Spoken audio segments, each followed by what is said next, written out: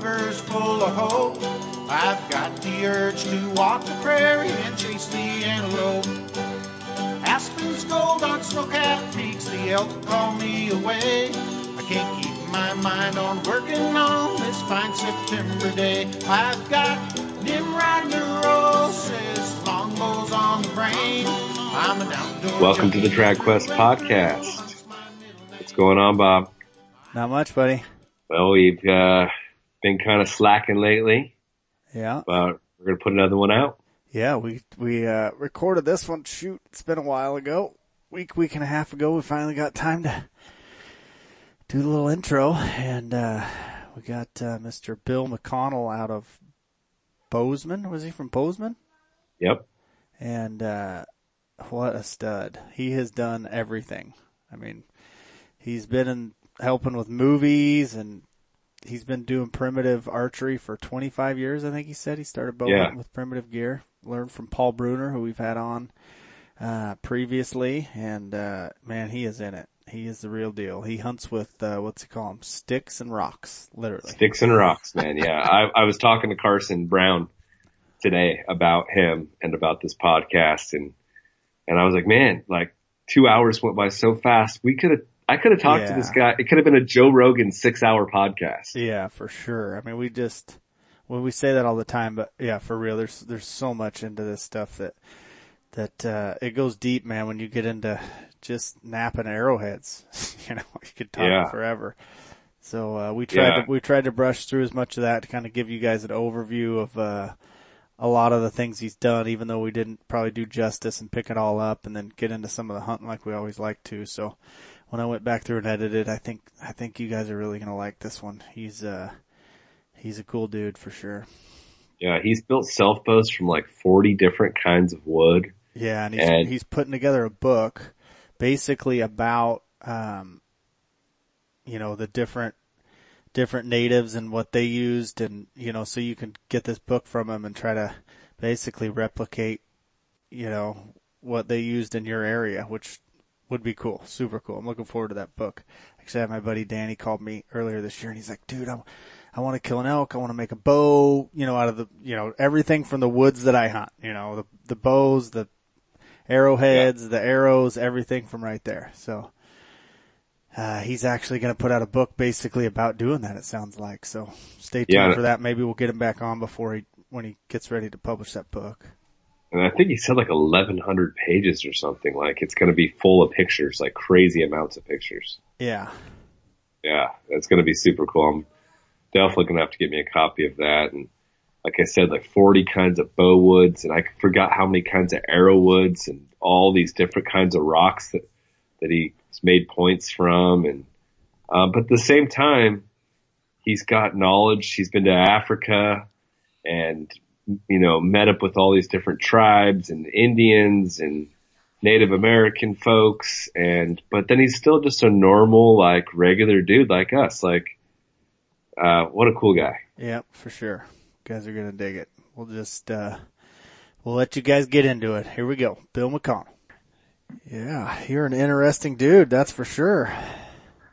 I don't know. It depends on who you talk to. There's some people you interview you might not get that story from. Awesome. Are you from Montana originally? No, sir. Originally from Ohio, a suburb of Cleveland, but learned a lot of what I know from my grandfather, who was born and raised outside of Altoona, Pennsylvania. So most of my early stuff was all done in those hills in central Appalachia there. Oh, very cool.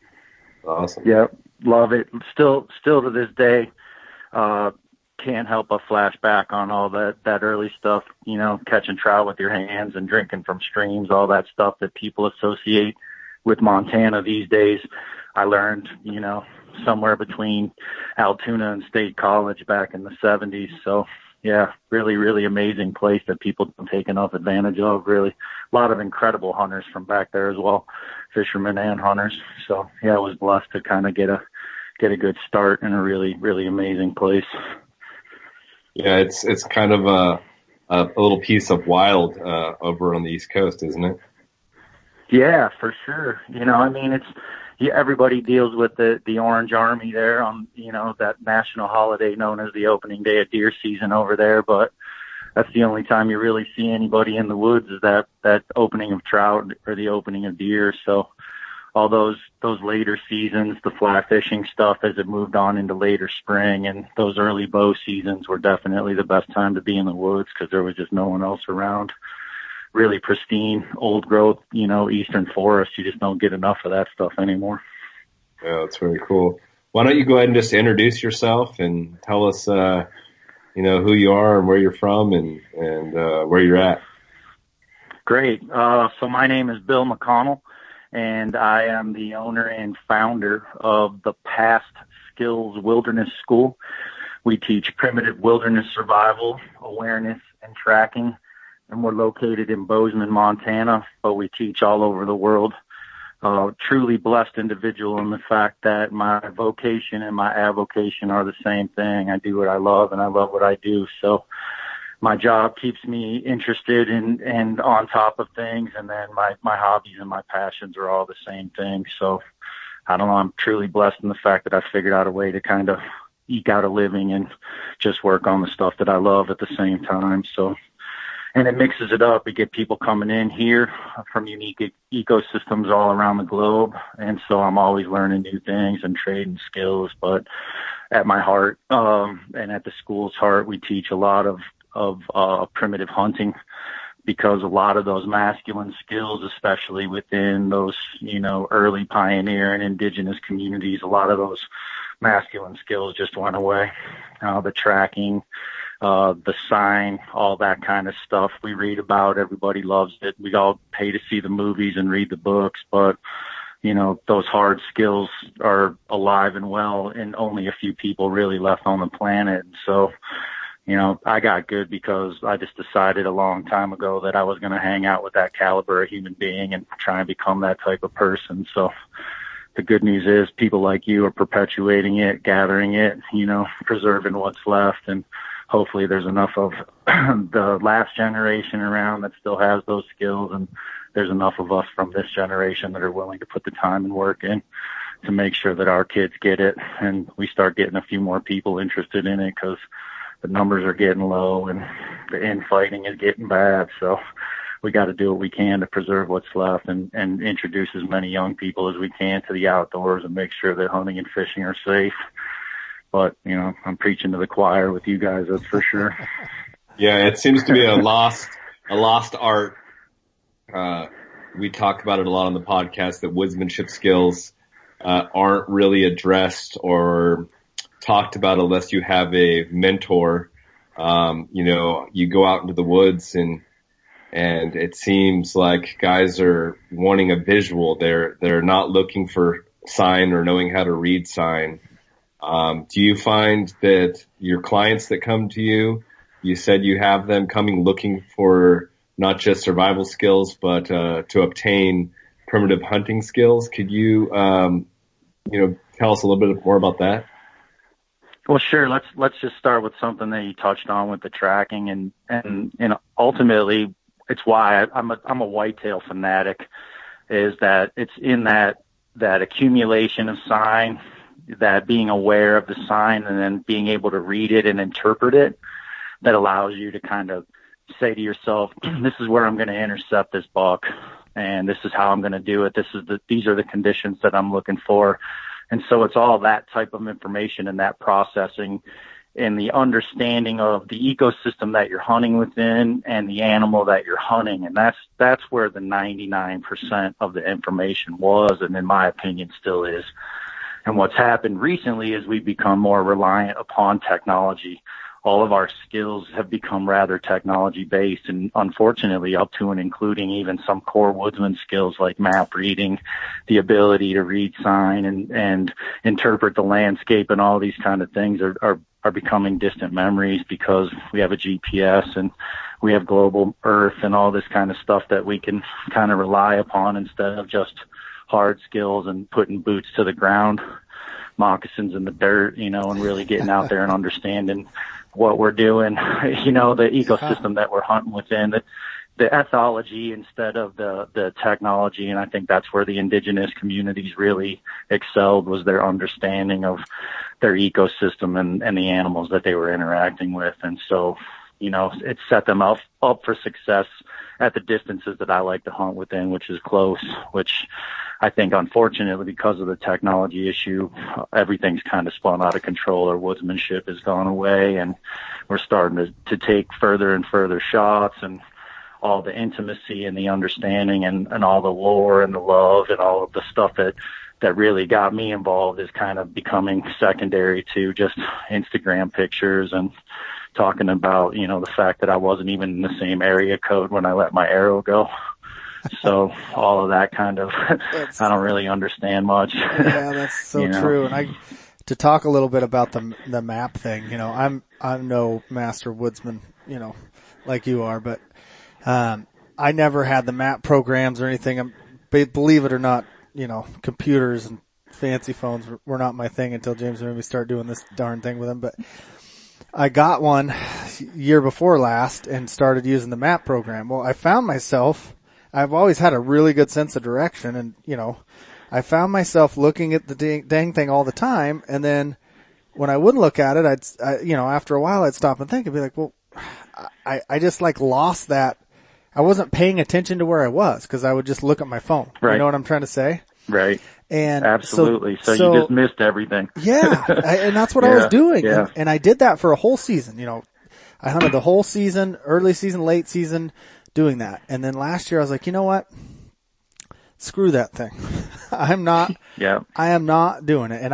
And you know, there was ups and downs. Like I was in a new area in Nevada. It would have been nice to have the map program and all that stuff, but that whole Nevada hunt, I never looked at anything, it didn't take long. It took me like a few days to get back on, like, okay, I always was paying attention to where I was. Like, it's weird what we don't even realize we're missing with some of this technology. You think it's not a big deal. I got the OnX thing. I can check where my map is, but you know, you're not paying attention to where you are. Like, I feel like if you are paying attention, there's always a little, you know, meter that's helping you out. And when you start staring at that stuff, it takes it away because you don't need it. I think you're right about that, Bob. And you miss that subtle sign too. I apologize to interrupt, but you miss, you know, if you're looking at your phone, you're in a little box, this little hole, right? That takes you out of the ecosystem that you're in.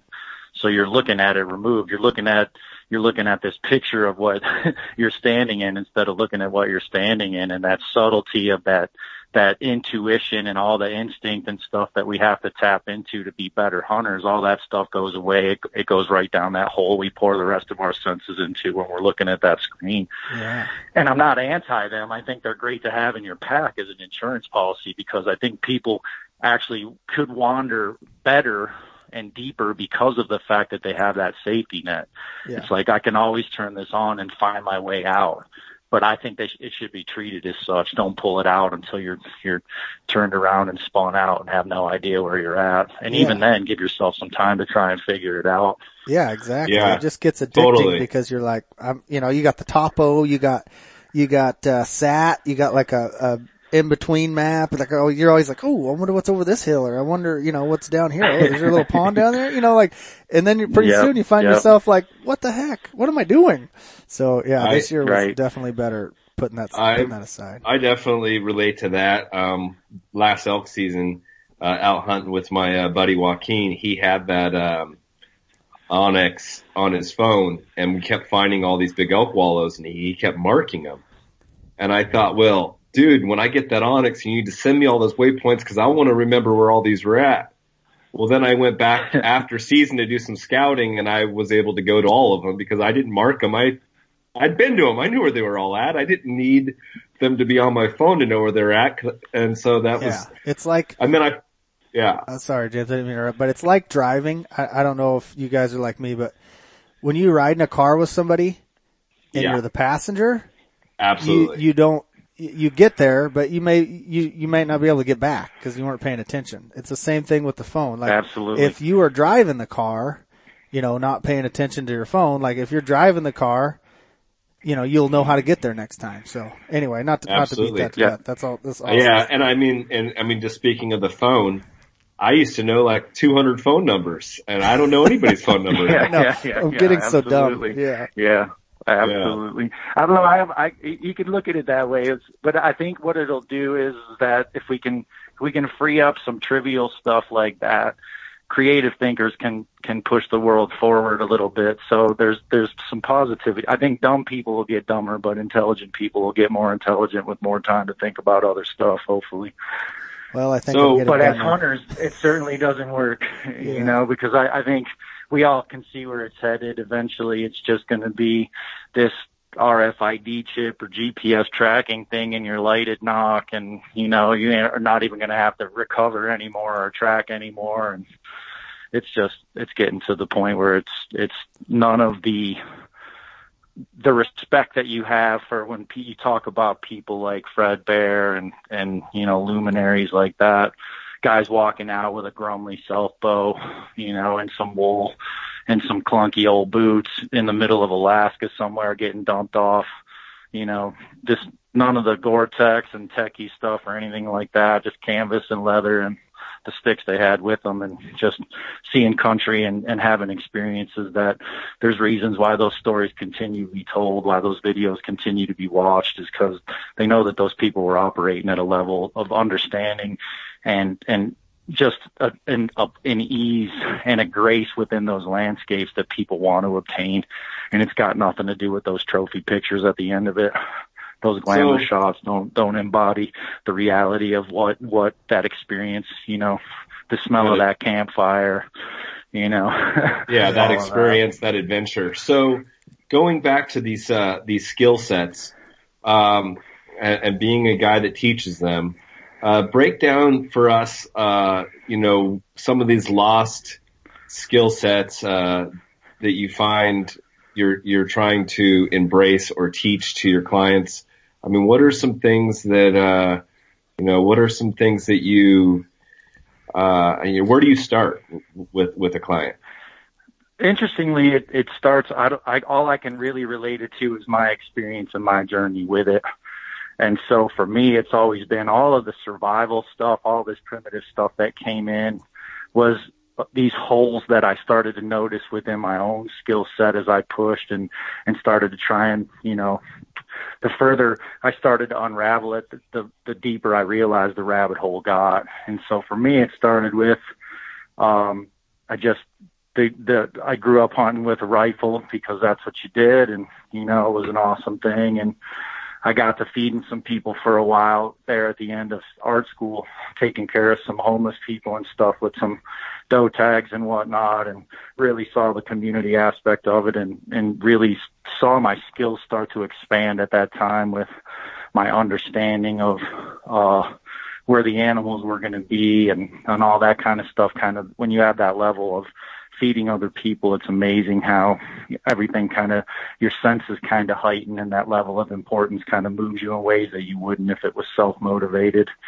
And so after I graduated and kind of went home and hunted the next season, I went out with that new expanded abilities and knocked a deer down pretty quick and just knew that it had lost its sacredness somehow. And so I thought, well, I'll start hunting with a bow again, because it was something that we always did as kids. And, you know, as a young teenager when we were first starting to hunt with my grandfather, and thought, well, that'll help. And started with a compound, which he never really had, and knocked down a bunch of critters with that, and thought, well, that certainly still isn't it. And said to my hunting buddy, I said, well, I'm going to switch to, you know, I'm not even switching back to a recurve, you know, because we had all the old bear bows floating around at my granddad's. I said, I want to find me a longbow, because at that point, that was the deepest level of understanding that I had. That was as close as I thought I could get to, you know, the indigenous stuff. And of all things, just so happened that my friend Roger Ray and Paul Bruner had just opened the Screen Eagle shop there outside of Pittsburgh, Pennsylvania. And we wandered in there thinking we were looking for longbows, and walked into a wall of self bows that literally changed my life. And so started shooting out there and really just wanted to hunt with these self bows. And of course, then it was like, well, if I'm going to hunt this self bow, then I need a self arrow. And then I thought, well, how are you going to not put on a stone point on the end of it? So to start, it was really just bow building and flint knapping bow building and arrowsmithing and flint knapping that caught my interest. But then I came out here to Montana on an elk hunt and packed in 12 miles with about 100 pounds of gear on my back and thought, you're still not getting it. Like, these hunters that lived in these forests didn't carry 100 pounds of gear on their back to get in here to hunt for a few days. It's like, what were their shelters? What were they using for fire? How are they purifying their water? And so that just opened up a whole nother aspect to it, to the point where I felt like until I could just wander into any ecosystem and be able to interpret the landscape, feed myself, that, I really didn't have much skill at all. And it started a lifelong journey that I've never looked back from. My first season of primitive hunting was 25 or 26 years ago, sometime around 94, 95. I started building self bows with Paul Bruner. And, so Bruner was from Pennsylvania. I didn't realize that. We had him on. He was in. Oh, cool. Originally, that's cool. Well, we had him on episode 70. And, I thought he was, from Montana or is that right? But where's he from? His Screaming Eagle shop, the original one, was in Missoula. Oh, it was in Missoula. Okay. So he is from Montana. Mm-hmm. Yeah. Okay. But his business partner, Roger, a good friend of mine, opened a franchise. They opened a business together. The only other one other than Missoula was in Pittsburgh. Okay. And so Bruner was hanging out at the shop. He'd come do workshops on hunting, and he was out there filming Street Smart Bucks and a bunch of those videos that they did with Stony Wolf back in the day. And so the Wenzels and all those guys, and G. Fred Asbell was at Denton Hill. They were doing those big Eastern traditional bow shoots and then having people through the shop. So Bruner and Ham both taught bow building workshops within 6 months of each other at Roger's place. And then one of the original flint knappers that I studied under, was a bowyer and archer, primitive archer named Ed Wenzler, who's an incredible experimental archaeologist and flint napper out of central Pennsylvania. And he got me started with flint napping and tuned my bow building and arrow building. And from there, Paul and Roger had Barney D. Simone's points in Screaming Eagle for sale, as well as some of Eric Callahan's flint knap points were in there. And those two guys were a huge influence on me early, in particular Dr. Callahan, who I went and studied with for a while, shooting his roving courses, and some of that traditional English archery stuff that he got into is pretty interesting. But the godfather of experimental archaeology and probably the finest American flint napper that'll ever live.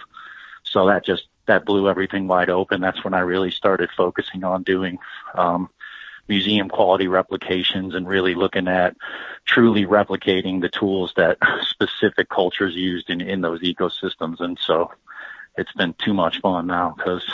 So educate me on the flint napping. I know very little about it. I've picked up, heads from the Native Americans that have left behind.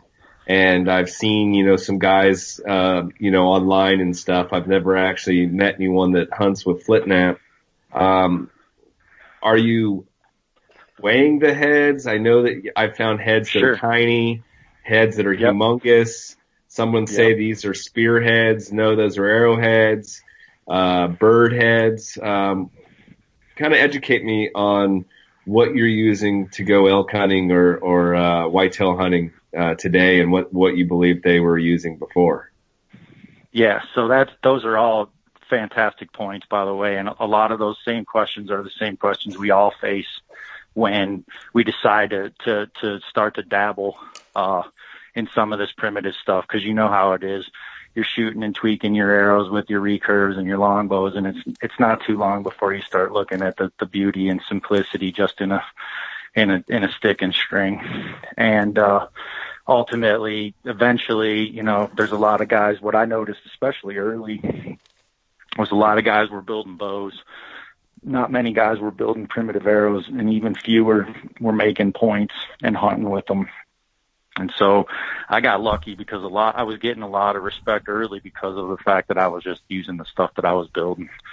And so I got to hang out with some people that were better than I should have been able to hang out with at the time, just based on that.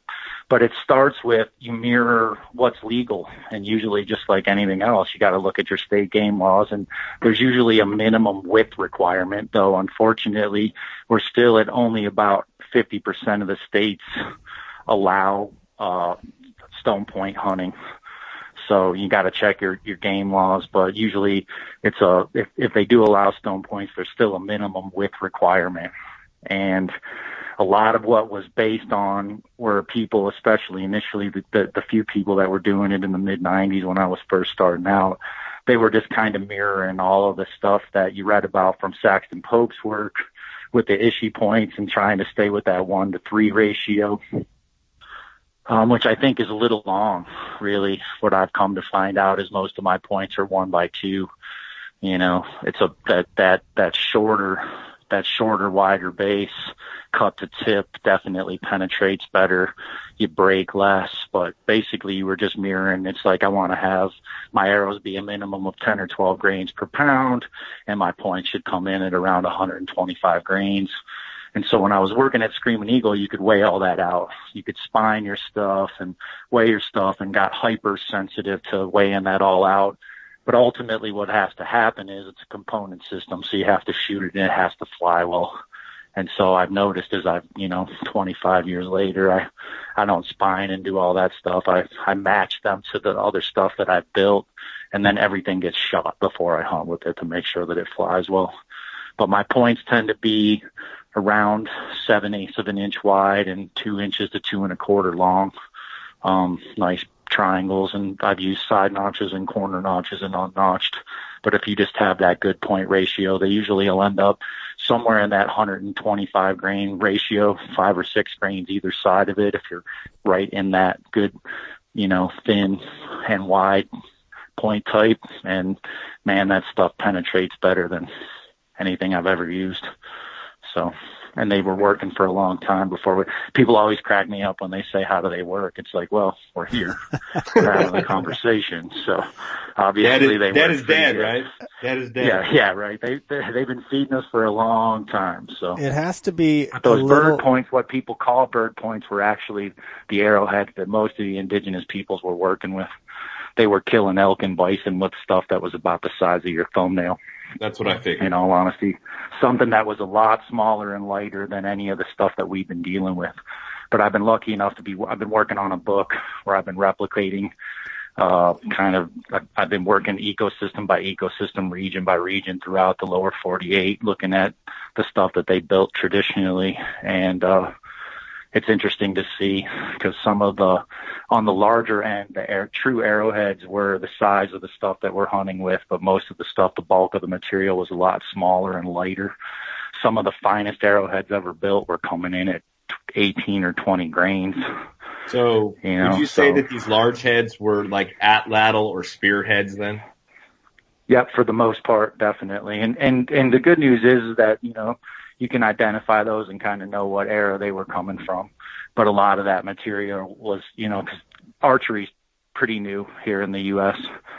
We're late. It was around in Africa for a long time, Europe for a lot longer than here. We're pretty much newcomers. We were using the spear and the atlatl dart for a lot longer than people want to admit over here. Just about the first accepted, archaeologically, academically accepted archery culture in the lower 48 kind of hovered on the border of Montana and Alberta here, known as the Avonlea culture. And they dated around 1800 to 2000 years ago was the first time that we really started using bows here on this continent. So a lot of stuff was being killed with spears and darts for a lot longer than we ever shot them with bows. How far do they date back in Africa? Africa, we have evidence that shows they feel pretty comfortable saying 40,000, no problem. Wow. It's probably at least 70, most likely within the Kalahari Bushman culture coming out of there somewhere. We have contiguous cultural, occupation of that region for 40 to 70,000, and they're figuring that it erupted out of there somewhere. We're in Europe by 8 to 12,000 years ago, pretty solid what they're considering, which would be we're still killing woolly mammoths over here.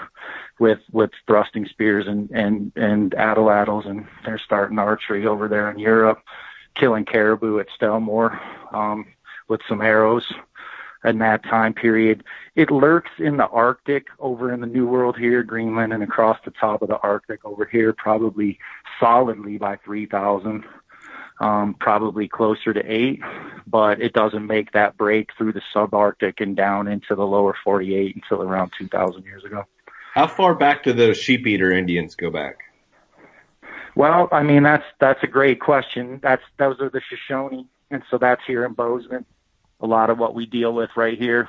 Bozeman was kind of an interesting little hub because you have those intermountain cultures of those Numic languages coming up out of Mexico, including those Shoshonean languages coming up out of Idaho and crossing over the Great Basin and into Montana there down in the southwest corner.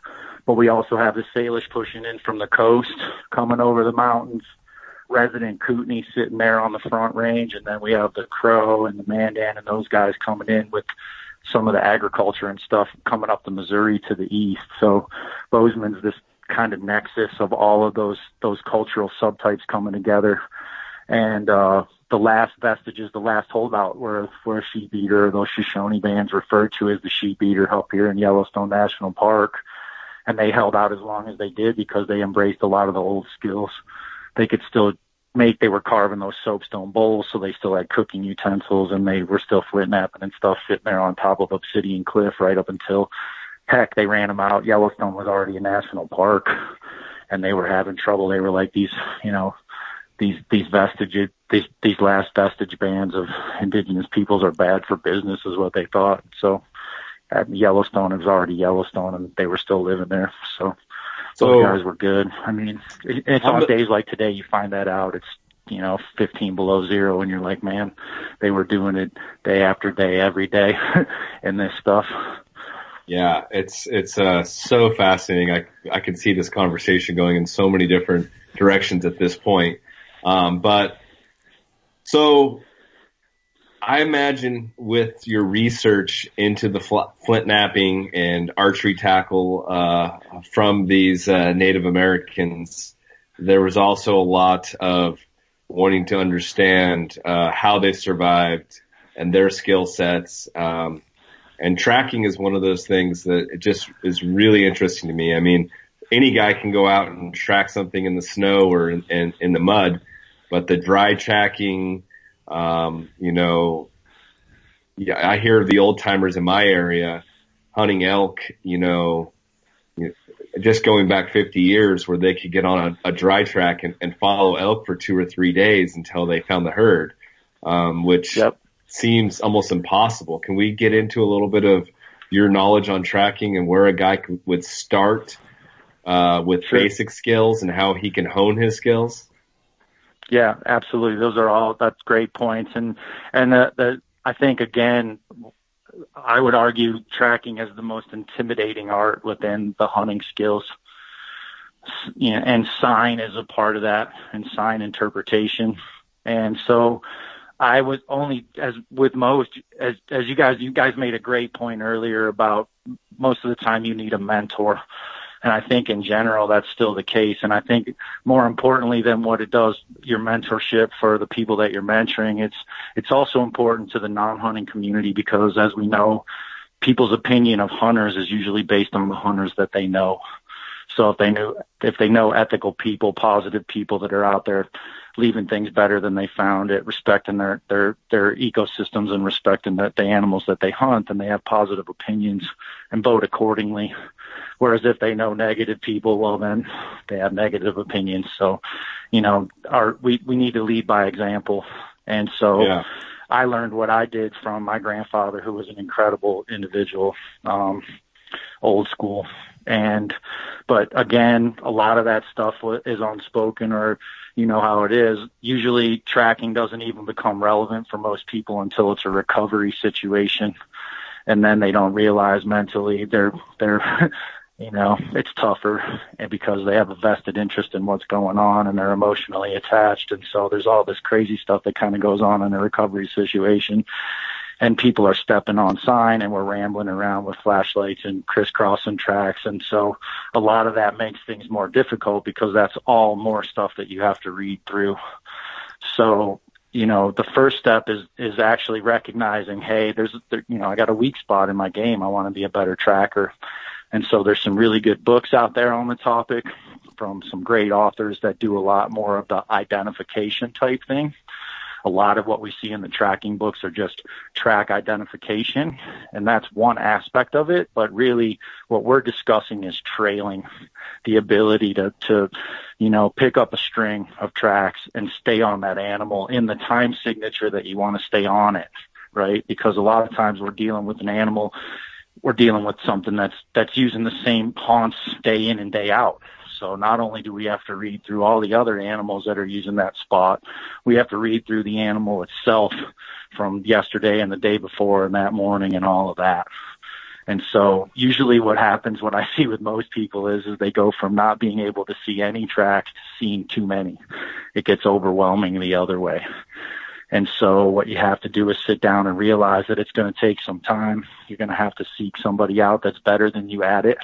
And really, in all honesty, you're going to have to put a lot of time in. And so we complain about only being able to read in snow or mud, but that's where all good trackers start. Right. And then what you have to do is you start there, and then you follow that trail where you can measure stride and pitch and straddle and toe length and all the individual, like any tangible measurements, any shred of evidence that you can tangibly quantify.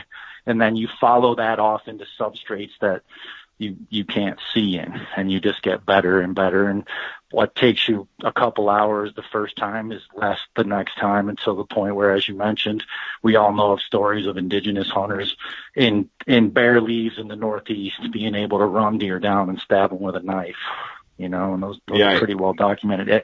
It still goes on in Africa. Literally, the Bushmen. Let's kind of talk about, let's direct this towards elk, because sure. I feel that deer often have a pretty small home range, and we're big elk hunters out here. And I know for myself, bugling up a bull is very exciting, but tracking a herd and tracking a bull can be just as exhilarating. I just got done hunting some elk in the late season, where I had the ability to hunt them in the pouring down rain and was able to do some tracking. And I find that it's almost a natural tendency that you pick a spot that you're wanting to head, like you think, I want to go check this flat or this bench for the elk, and then you get on their sign and you're following their sign, and when it starts to run out, you still kind of feel like a magnet, like you want to go check that bench. Yeah. And I had to stop myself and go, wait a minute, I got to find, where does the sign go next? And then I find myself, they're taking me not where I want to go, but where they are going. And then I wonder about my elk hunts in September when it's dry out, and I'm not able to read that because I don't have that skill set, and how I can apply that. So, maybe give us some advice on that. I think, it's twofold. You can look at that backwards and forwards. So first of all, one of the most important things that you can remember, and something that you alluded to in your story, and I like listening to more of what's not being said than what's being said, is that, and here's the key, is that animals are instruments that are played by the landscape. And so you're intuitively interpreting, you're reading the landscape and saying, okay, within this ecosystem, these are the points these are the islands of activity, right? Because if we take a look at it, it's a larger home range, but there's a couple of spots where elk are going to spend more time than not. And so the question you ask yourself is, do I gravitate more towards where those spots they're going to hang out are or not? So a couple things is that you noticed that you were going to that bench and you found signs. So first of all, what you need to do is congratulate yourself on the fact that you're interpreting the landscape well, right? You got up there and you scientifically proved it out. Oh, here's the spoor. Here's the evidence that I was correct. So now what you want to do is recognize that sensation that you had. What is that instinctual, like you said, this pull that you had? It's different for everybody, and that's what can't be taught, is how those tracks communicate to you, how your spider senses kind of tingle when you're on that sign. Some of it's smell, some of it's tracks. Hopefully it's all of it. I don't care what it is, but there's eventually, you know, when you're moving, for me with elk, it's almost like a vapor trail. You're kind of moving. There's this half-life of like, I don't even know what to think of it as, this mist that comes off the herd that they leave for a while. And what you want to start to recognize is, I think, and something that an elk hunter that I've been working with here locally, a guy that's making the transition from longbows to self bows, and an incredible elk hunter, much better elk hunter than I am, but he's been working on some tracking with me lately. And he noticed that when I started to talk about what the importance of mechanics and how an animal moves and understanding the foot configurations when an animal's starting to slow down and look to bed, and that's when you want to slow down and start picking apart. When I see a stride at a certain distance and gap, and I see the herd moving in a specific way, it lets me know that I can move a little quicker. When I start to see a mosey, meander, I start to see more head movement in the tracks. I start to get onto those north slopes in those dark timber where I know traditionally those are going to be bedding areas. Those are areas where the tracks are going to confirm for me some of the stuff that I already know about landscape and habitual movements within, you know, the critter that I'm hunting. So anytime you have that sensation, stop and take a look around and say, what evidence do I have that correlates to this? Because we talk a lot about intuition and instinct, but all that stuff has to come back under the scientific method of provability, right? If I do this and this happens every time, I'm going to start to trust it a lot more. So when I do get that sensation of, hey, take a look around, I think I'm in them, and then I look around and it's like, oh yeah, look at this evidence, I'm going to start to trust that more and more. So I got a question for Bob. Bob's a great elk hunter in my book. So for me, Bob, like, I get this set idea of, okay, I'm going to go down this road, I'm going to take this trail, I want to check this wallow, I want to check this, and I get stuck in these ruts because I've seen elk here, I found elk there, and I kind of find myself wanting to follow the script to go locate the elk. Do you do that, or what is your method when you're out actually beating the brush looking for the elk? Because I think I get caught in those ruts, and I've, because of being able to read the sign in the winter, I've been able to like get out of that rut because the sign is dragging me towards where the elk are. But I think that a lot of times I'm just running this circle and I'm not really being proficient. What's your method when you get out of the truck and you are ready to go look for elk that morning or whatever? Oh man, that's a tough question. I guess it depends on what time of the season it is. You know, if the elk are rutting, you know, obviously I'm a little more into them vocally sounding off, you know, to help me out. But if they're not, like earlier in the season, yeah, I mean, I think just exactly what Bill's saying. It's there's a lot to it, you know, there's some mojo there. And I think I've had times where, I mean, there's times I'll be out in the woods and I'll just be you just cruising through and you just feel like, hey, you know, like be at the sign or like he's talking about, like, you know, I'll stand in one spot just because I feel like something's about to happen, I guess, you know, like, but definitely, you know, like I always have a plan, but the thing I've learned about elk hunting, and I'm no great elk hunter at all, so don't say that, but the thing I've learned about elk hunting where I think it's a lot different than like spot and stalk mule deer hunting is you can't be committed to sticking to that plan because elk hunting is it changes so much throughout the season. And I just feel like I've gotten better the more I let that go instead of just being like, I'm going out and calling. And that's what I'm going to do. I'm just going out, you know, I have a plan like, okay, I'm going to go hunt this basin or go up this drainage or go check out this ridge. But once you get up there, you just got to let it play out kind of, you know. Yeah, I think I do what you're saying. I going back to that story where I was tracking this particular herd of elk, I think that a lot of times I ignore my intuition and I'm trying to get better at following my gut. I was tracking this herd and it was a great track. And then I kind of lost them where they'd hit the saddle and they kind of, you know, spread out and then they got back together and I found which way they were going and I ignored my, I need to go check this area. I was like, okay, they're headed this way. And then I got to the point where the sign was getting fresher and I started checking the wind and I knew the wind was wrong and everything in me was screaming, stop, get off the track, circle around, do something different, because if you keep following the track, you are going to blow these elk out. And right as they all just started running because I was on them and the wind was wrong. At least it was instant karma.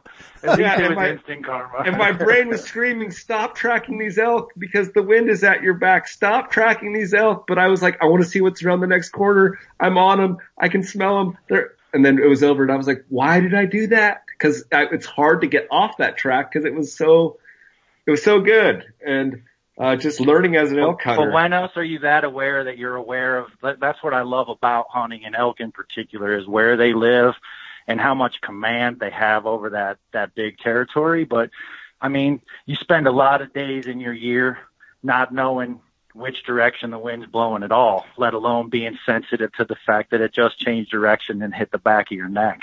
And that makes it to your frontal cortex, right? That's a conscious thought. Most of the time we insulate ourselves so deeply with just the clothing that we wear that we couldn't feel the wind. If the wind, it's going to have to be a gross wind for it to cut through the stuff that we have. And so the wind's everything. That's part of it. Yeah. And elk teaches you that. Like there's no way around it. And you're hustling, you're stinking. It's not like there's some magic soap or some super suit you're going to put on that's going to take care of that. Especially in September. And hunting in the jungle where I hunt, it's not like you can just choose to do a big loop. A lot of times you're using a grass road or an elk trail. And if you get off that grass road or off that trail, you're going to be pushing impenetrable brush. So you have to get creative on how you circle around. You don't just get a cut left and go this way. So it's a skill set. And, I find it all super interesting. The tracking aspect. Yeah, tracking is fascinating. That's for sure. You can never master it. Yeah. That's the problem with it, right? Because then you start getting into aging. It's like, I want to know how old this is, and and it's. I had the honor of actually being adopted into as a member of a family member in the Kalahari Bushmen when I was over there doing some work in the Namib Desert. Those guys are next level. I mean, they speak and click. It took an interpreter, obviously to get a fraction of what was being communicated. But I've been blessed to work with the Apache here in the U.S., who I think are the finest North American trackers. And so when you start to put our best up against the best from other continents, I mean, there's only a couple names that come up. We have the Apache here. We're notorious. And the Bushmen are ridiculous. And interestingly, even though there's a language barrier and a large ocean, when you get down to it, the same skills are in play.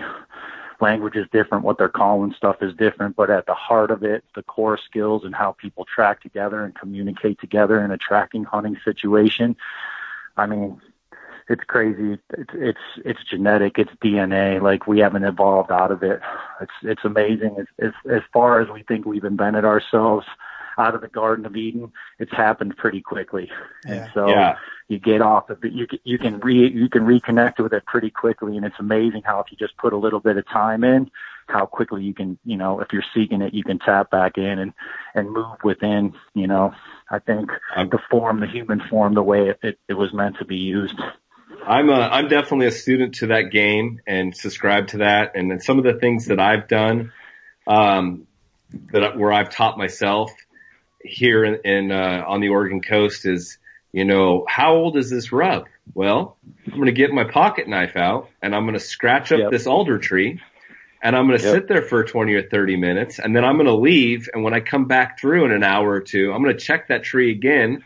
And then if I'm in that area 2 days later, I'm going to check it again. And I've got an idea of what alder does, and so then I can kind of have an idea when I come across the rub.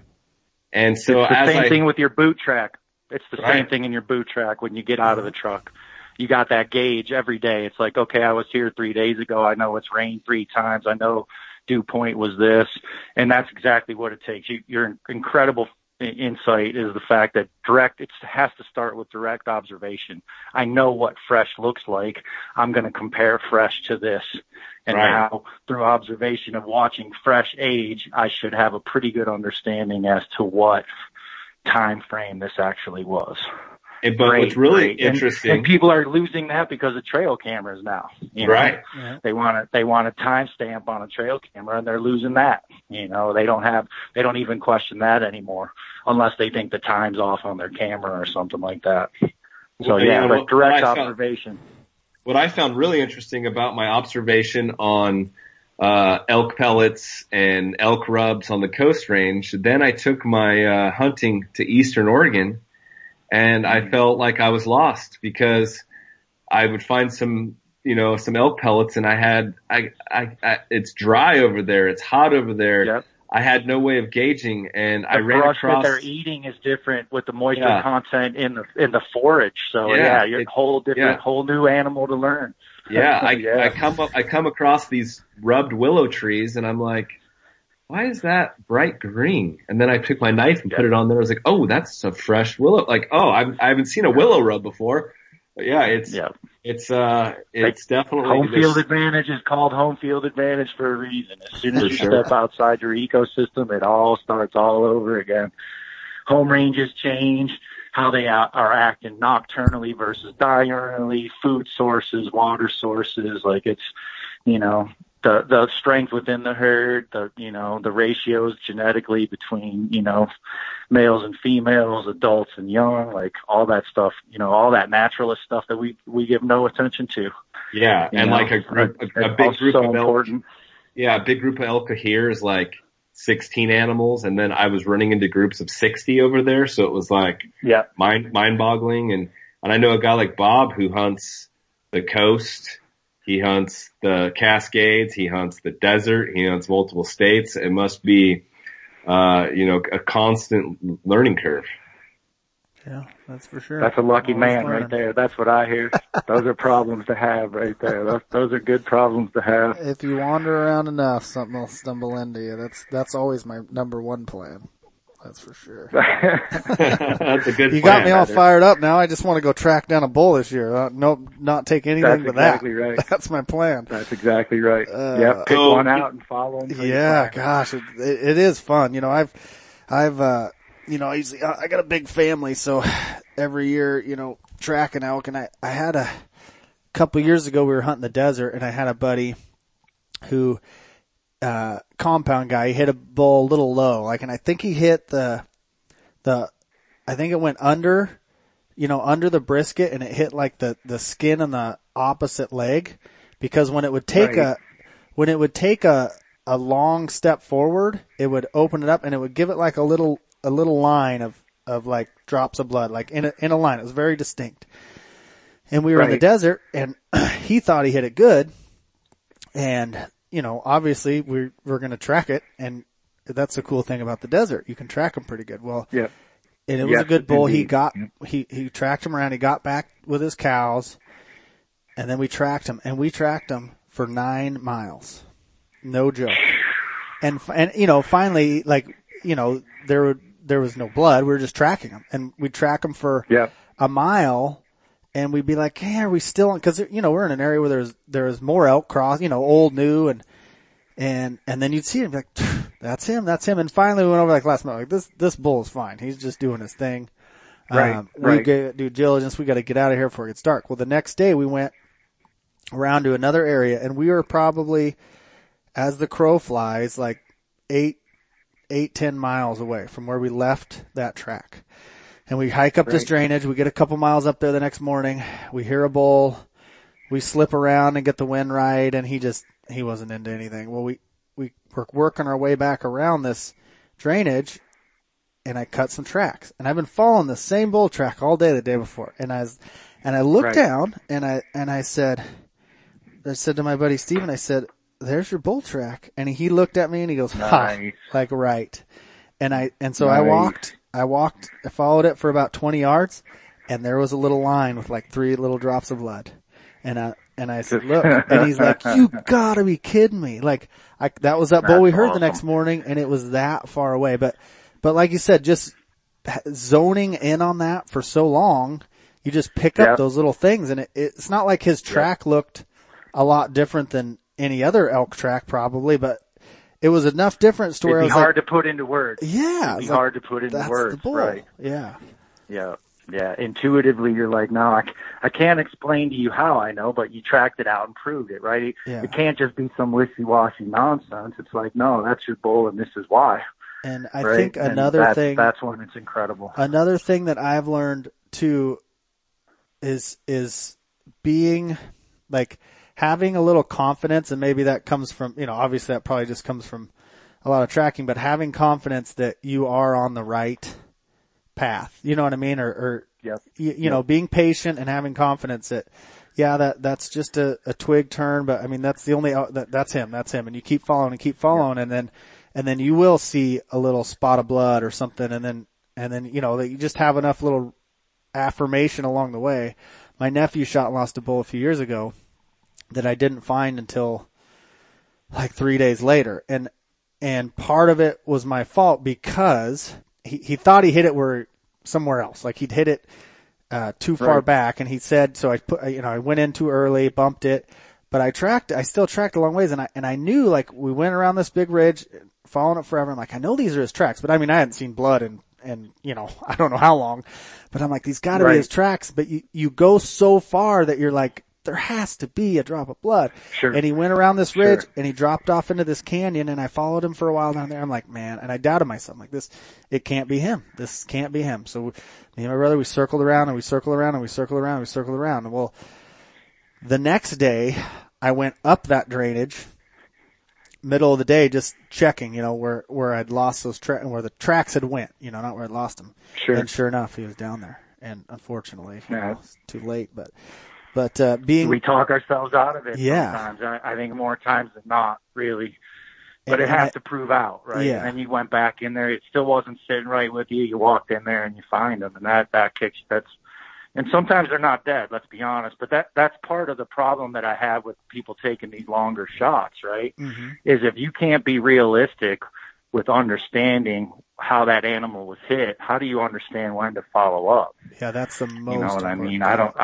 I don't get it. And then if you don't have the ability to interpret sign once you're looking, the difference between blood from a liver hit versus a good long hit and things like that, or even just hair, knowing the difference between the length of hairs and the type of the coarseness of a hair, color of a hair, difference low in the armpit versus high on the side. Things like that are going to change. Hey, we better back out of here and give this bull a couple hours versus we better press him right now. Yeah. And so that's hard enough at 20 yards to know when they spin a little bit or crash off and things like that. 60, 80 yards out, 100 yards out, I don't know how you know when to follow up that animal. And I think that if you spend the time, if you're a student to this game and you're trying to learn behavior, and you're trying to learn tracking and an understanding of how they use the landscape, not when he's wounded, not when you've made the shot, but to Gary Wallace, a mentor of mine, he said, a new elk hunter is looking for elk. An experienced elk hunter is looking for sign. Nice. And when he first said that, I was like, what is he talking about? A stop sign? A traffic sign? Like, what is he talking about? And I think that so many guys get wrapped up in tuning their bow or shooting their bow or watching a bow hunting video or whatever, and that you can go out, even if you don't live in the elk woods, you can go out and learn from your whitetail, you can learn from the raccoons, you can learn this stuff. And I'm not an expert. I'm not even saying I have so much to learn, but it's so intriguing to me to understand how they use the landscape. And then when things have gone wrong, you're better suited to figure that mystery out. And Sure. That's something I kind of want. That's the conversation I'm trying to have here, is to encourage guys and gals to really understand their quarry, and it's one track at a time, I guess. I mean, I really get the droppings and the rubs and the feeding patterns, but the actual tracks themselves can be so complex when the animals are going in different directions and breaking up and coming back together, and turning around to go back to say hi to one of them that's fallen behind and then turn around and get back up at the front. It's very complex. Well, and I think that's the best part, because you get that window. Like you said, something you alluded to was, I want to know what they're doing when they feel like they're not being watched. Right? I want to be able to, and that's what tracking is. It's reading the newspaper. I come in and I know exactly what time they're moving through there and what they're doing, what the quality of the herd is, who they're trusting. If he's shuffling his feet, it's because he's got that lead cow's got his trust, So you're looking at interpreting. That's the best part about it, is when it goes from just mechanics of this is the way the feet move and this is how things go, to this is where the head's at. This is what they're looking at. This is, they're tired. They're hungry. They're full. When you start looking at tracks and knowing that kind of stuff, that's when it gets really intriguing, and it just snowballs, because it's like you get this window, and then it's like, okay, well, I want to know what wolverines do when they're not being looked at, and I want to know what this is, and it just blows out, Yeah, because and like you alluded to your trip to Africa now, and from my observation, those guys, some of those folks over there have a skill set that is ungodly. I mean, you see it on TV or on these shows where they bring in these native indigenous people that have this skill set where they're dry tracking an animal, rather it live or wounded or just trying to figure out where the critter has gone, and they are picking up. It's unbelievable. Maybe talk a little bit about what you learned from some of those folks in your time over there. They are all that you've heard, and there's a few cultures. You got some of the Bedouin groups in the Lost Quarter, the Mara tribe in particular, are notorious in that way.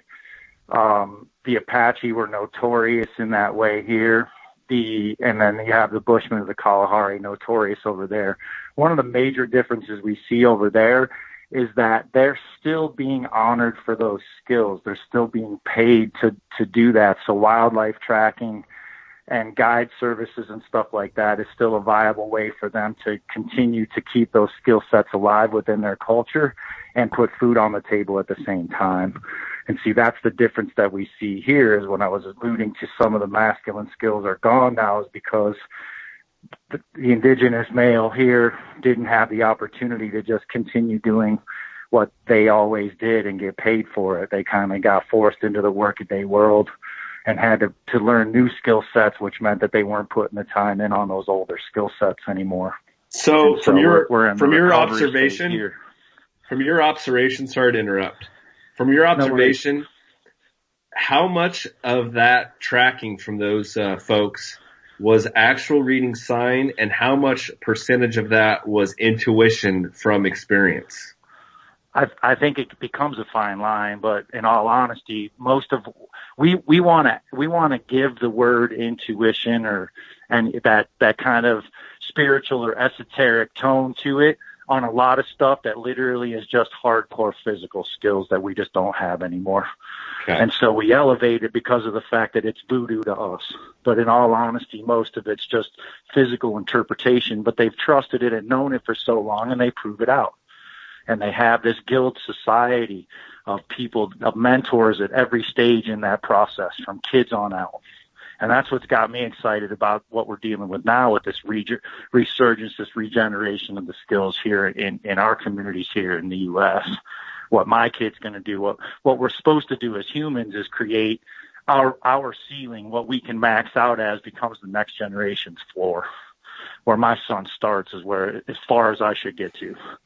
And so, that's how it was for a long time. That's how we went from middle of the food chain to top of the food chain real quick as a survival risk. Not a long shot at best to be sitting on top of the food chain. And it's so easy to rely on technology, and I'm guilty, like the rest of us. I mean, I own some trail cameras. Do I love them? No. Would I get rid of them if we outlawed them? Absolutely. Am I throwing them in the trash can? No.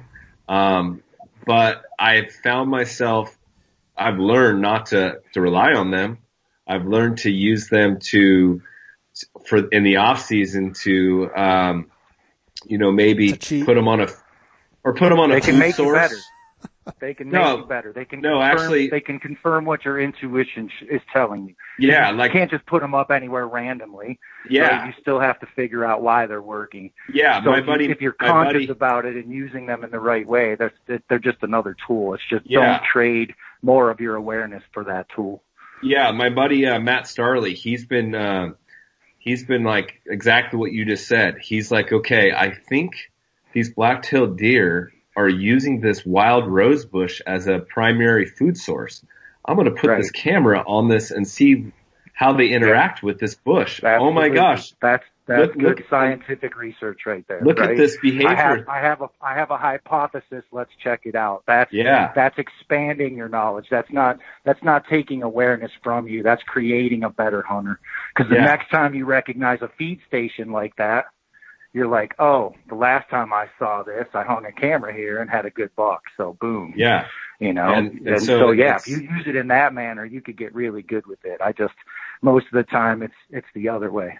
I'm going to sit back and other way, reap the benefits. Yeah. Exactly. You put this camera up and you go, okay, well, there's only does here because the camera tells me there's no bucks in the area. And then you start reading sign and you're like, there's buck tracks. He walked around the camera. The does came through the main trail. The buck used the secondary trail. And without actually being, looking at those observations, you could trick yourself into thinking that, you need to move on when you're in a desert island with no deer. Yeah. Yeah. And so I think that I agree. Just like Bob was alluding to the telephone and the GPS units, getting your mindset to forgetting your surroundings. It's easy to rely on those things, and we have to remind ourselves that as they can be good tools and can be useful, that we need to really take a step back and look at the whole picture. Indeed, and as we mentioned earlier, it's one thing if it's an enhancement to what you have going on. But you shouldn't use it as, oh, these are the only eyes that I have in the woods. All it can do is give you a more complete picture on the movements and habits within your ecosystem. If it's correlative, if you're quantifying that information and it's putting you in a position to kind of interpret your landscape better and you're getting more sightings because of it, more close encounters because of it, you're feeding your family because of it, then that's all fantastic stuff. And it can keep you in the game. It's nice being able to look at pictures and confirm, right? It's nice saying, hey, this is where I read the land. I got this convergence of trails right here. And push yourself. I think they're coming through here. I think it's this many deer based on the tracks that I'm seeing. I think they're moving at this time of day. Like push as much of what you can't confirm any other way to start in front of it. This is my interpretation on what I'm seeing, and then put the camera up and see if it works. What's your stuff starts to get fantastic. What's your opinion of this? My mentor, one of my mentors, Gary Wallace, who is a phenomenal tracker, and I could tell story on the things he's taught me in tracking, and because I just love tracking, I think it's so cool. He says that how many animals do you think are on this track? And whatever that number is, double it. What do you think of that when speaking of elk? I don't, because I literally, if I'm wrong, I want to know. Yeah. And I do a lot of scientific tracking where it's like, that's part of what I get to do. I've done some work with the been really lucky to work with the White Mountain Apache tribe and, U.S. Fish and Wildlife with the reintroduction of the Mexican wolf down there on the res.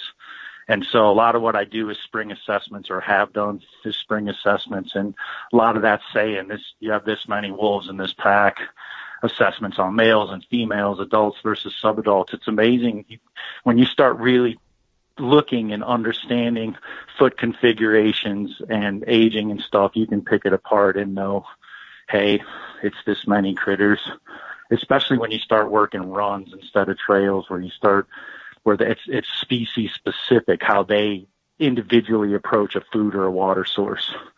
because mountain lions will go to the same water hole different than a mule deer buck will to use the same spot. And so as you get closer to those islands of activity, feed stations, water stations, everything kind of approaches things a little bit differently. And that's when what I think is unique. And you start saying to yourself, okay, I'm going to set my cameras up here. This is what's moving through here. This is the volume. I should see this much kind of activity. And if I'm not, then why is that? And then where are they? Because that's what always gets me. If I'm not seeing anything, it's not because aliens came down and lifted them up into space for the 6 days I get to hunt. They're there somewhere. They haven't moved. They're better than I am. And I'm not okay with that. I have observed mountain lions, as you brought them up, when coming to water on the Coast Range through trail cameras, that they will circle the small water hole, and I'm assuming that they're trying to get a observation on what ungulates have been around before they use the water hole.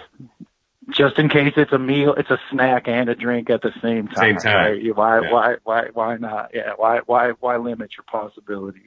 Sure. So yeah, and that's the kind of thing where, like I said, sometimes tracking is the only thing that can do it for you. Because it's not like you got a drone following them around. It's like most of the time you get that one little image if you're lucky with that camera.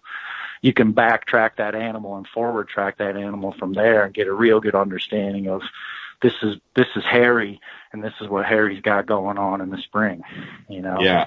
And as you start to recognize individuals and as hunters, that's what we tend to do, right?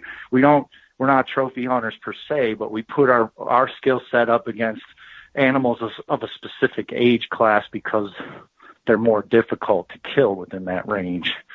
So, you know, it's interesting when you see it all becomes the fact that, you know, at a certain point you exhaust it. Even in today's technological age, it's like the GPS only gets you so far. Your lighted Nox can only do so much. There's only so far you can make that arrow go. At the end of the day, you had to put yourself in there, understand that ecosystem better than they did as their bedroom, put yourself in a position to be, in my instance, I like stuff at around 8 yards. My favorite shot is somewhere between 6 and 8 yards. So you can feel pretty good about yourself when you decide that this is the animal that I'm hunting. This is his bedroom. This is what he does when the weather system rolls in like this. This is what he does when the pressure comes in like this. I'm going to catch him at this time of day in here. I'm going to sneak into here with the wind coming in from this direction at this time. And you get in there and, you know, he has free will to do whatever he wants, but based on your interpretation of all of those things, he strolls in at the time you said he was going to, puts that shoulder forward, and everything for once goes right. The arrow flies right, finds its mark, and, you know, he's down before you even really have to put your tracking skills to use, because you tracked so well prior to the shot that he's going to go down within sight. So this is a great segue.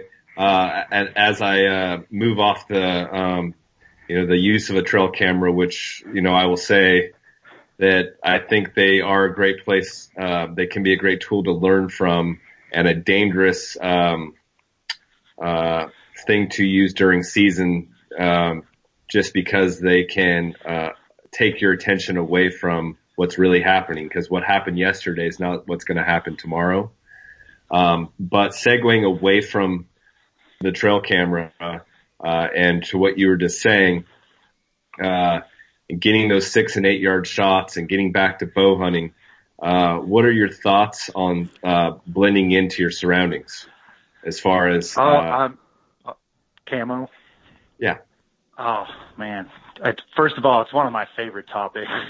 I have to tell you, and I think it's really where we can be at our best, right? And because what I like to say is we have to be invisible to all of creation as a hunter.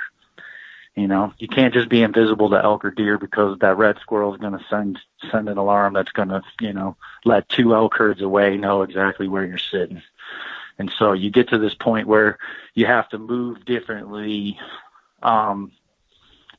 when you start to recognize the interplay, that web of communication that goes on, the ability for a good mature 5.5-year-old whitetail buck has an understanding and a bubble of awareness of at least a half mile, right?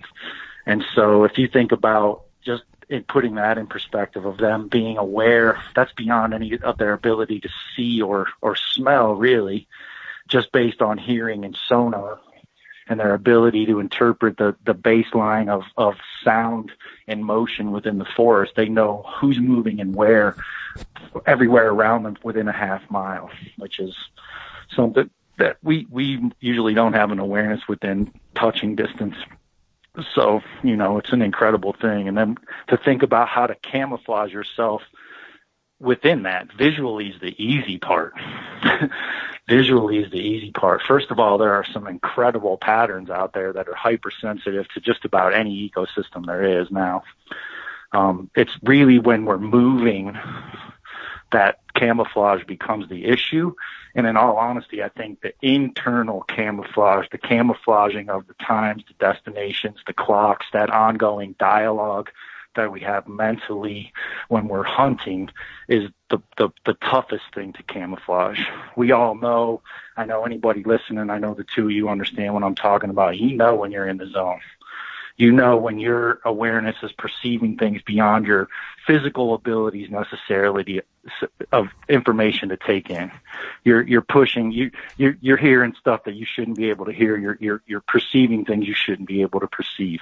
And still you're a visitor. But when you're in that good space, when you know where animals are at, when things are showing up, you feel good about it. And at best, I'm feeling lucky at that point. Yeah, right. And that's probably as bad as the animals get. That's low for them, right? When we think about them, we don't have to deal with mountain lions dropping 30 feet out of trees on us. People talk about African lions a lot. They're 1 in 10 hunts. The American catamount, the mountain lion we deal with here is a 90%er. 9 out of 10 hunts, they're successful.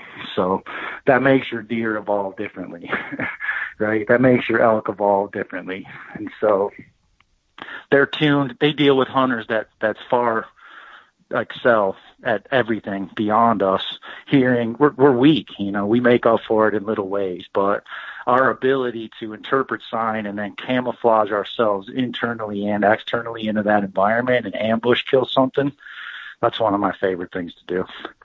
And so usually I like a good pattern, whatever, in my opinion, it's mentally what you feel comfortable in, just like some people prefer Levi's to Wranglers or whatever it might be. It's just whatever you feel you're camouflaged in is usually the best thing. And then I usually enhance. You're saying it's confidence. Yeah, there's a confidence in your camo. And then, but I also usually tend to enhance the camo a little bit. So I stick with my basic earth tones as my base layers, but then I'll usually, if I'm going to sit still, I add mud and clay and some things like that to it locally that are the regional colors that allow me to just completely blend into the environment. So it seems like it's our face and our hands are more important to camouflage than what we're wearing per se. It seems to me that my face gets me busted when I'm lazy and I don't put paint on my face or I don't always cover my face up. That seems to be the downside more than not. Well, and that's because usually you've taken care of all that other stuff though too, right? At worst, we're usually as hunters and outdoorsmen in general, we tend to gravitate more towards dull, muted earth tones, right? So usually we're walking around in some grays and some tans and some greens or even in our basic colors are usually pretty earthy. So usually the only thing that's going to have a reflective quality or is going to be super bright is going to be those cheekbones and the stuff that's moving. It's not just reflective qualities and the tone of the skin, but it's also the amount of movement that the head and hands are doing. And people get in the habit of when they're stalking, they'll move their feet really slow. They'll move their legs really slow, but then they hear a stick crack and they snap their head like, a poltergeist just jumped out from behind them. It's a lot of that stuff is more, in my opinion, movement based on those reflective qualities than anything else. So you got something that's already bright and then it moves a little bit, it's naturally going to stand out, even in your peripheral vision, a little bit better.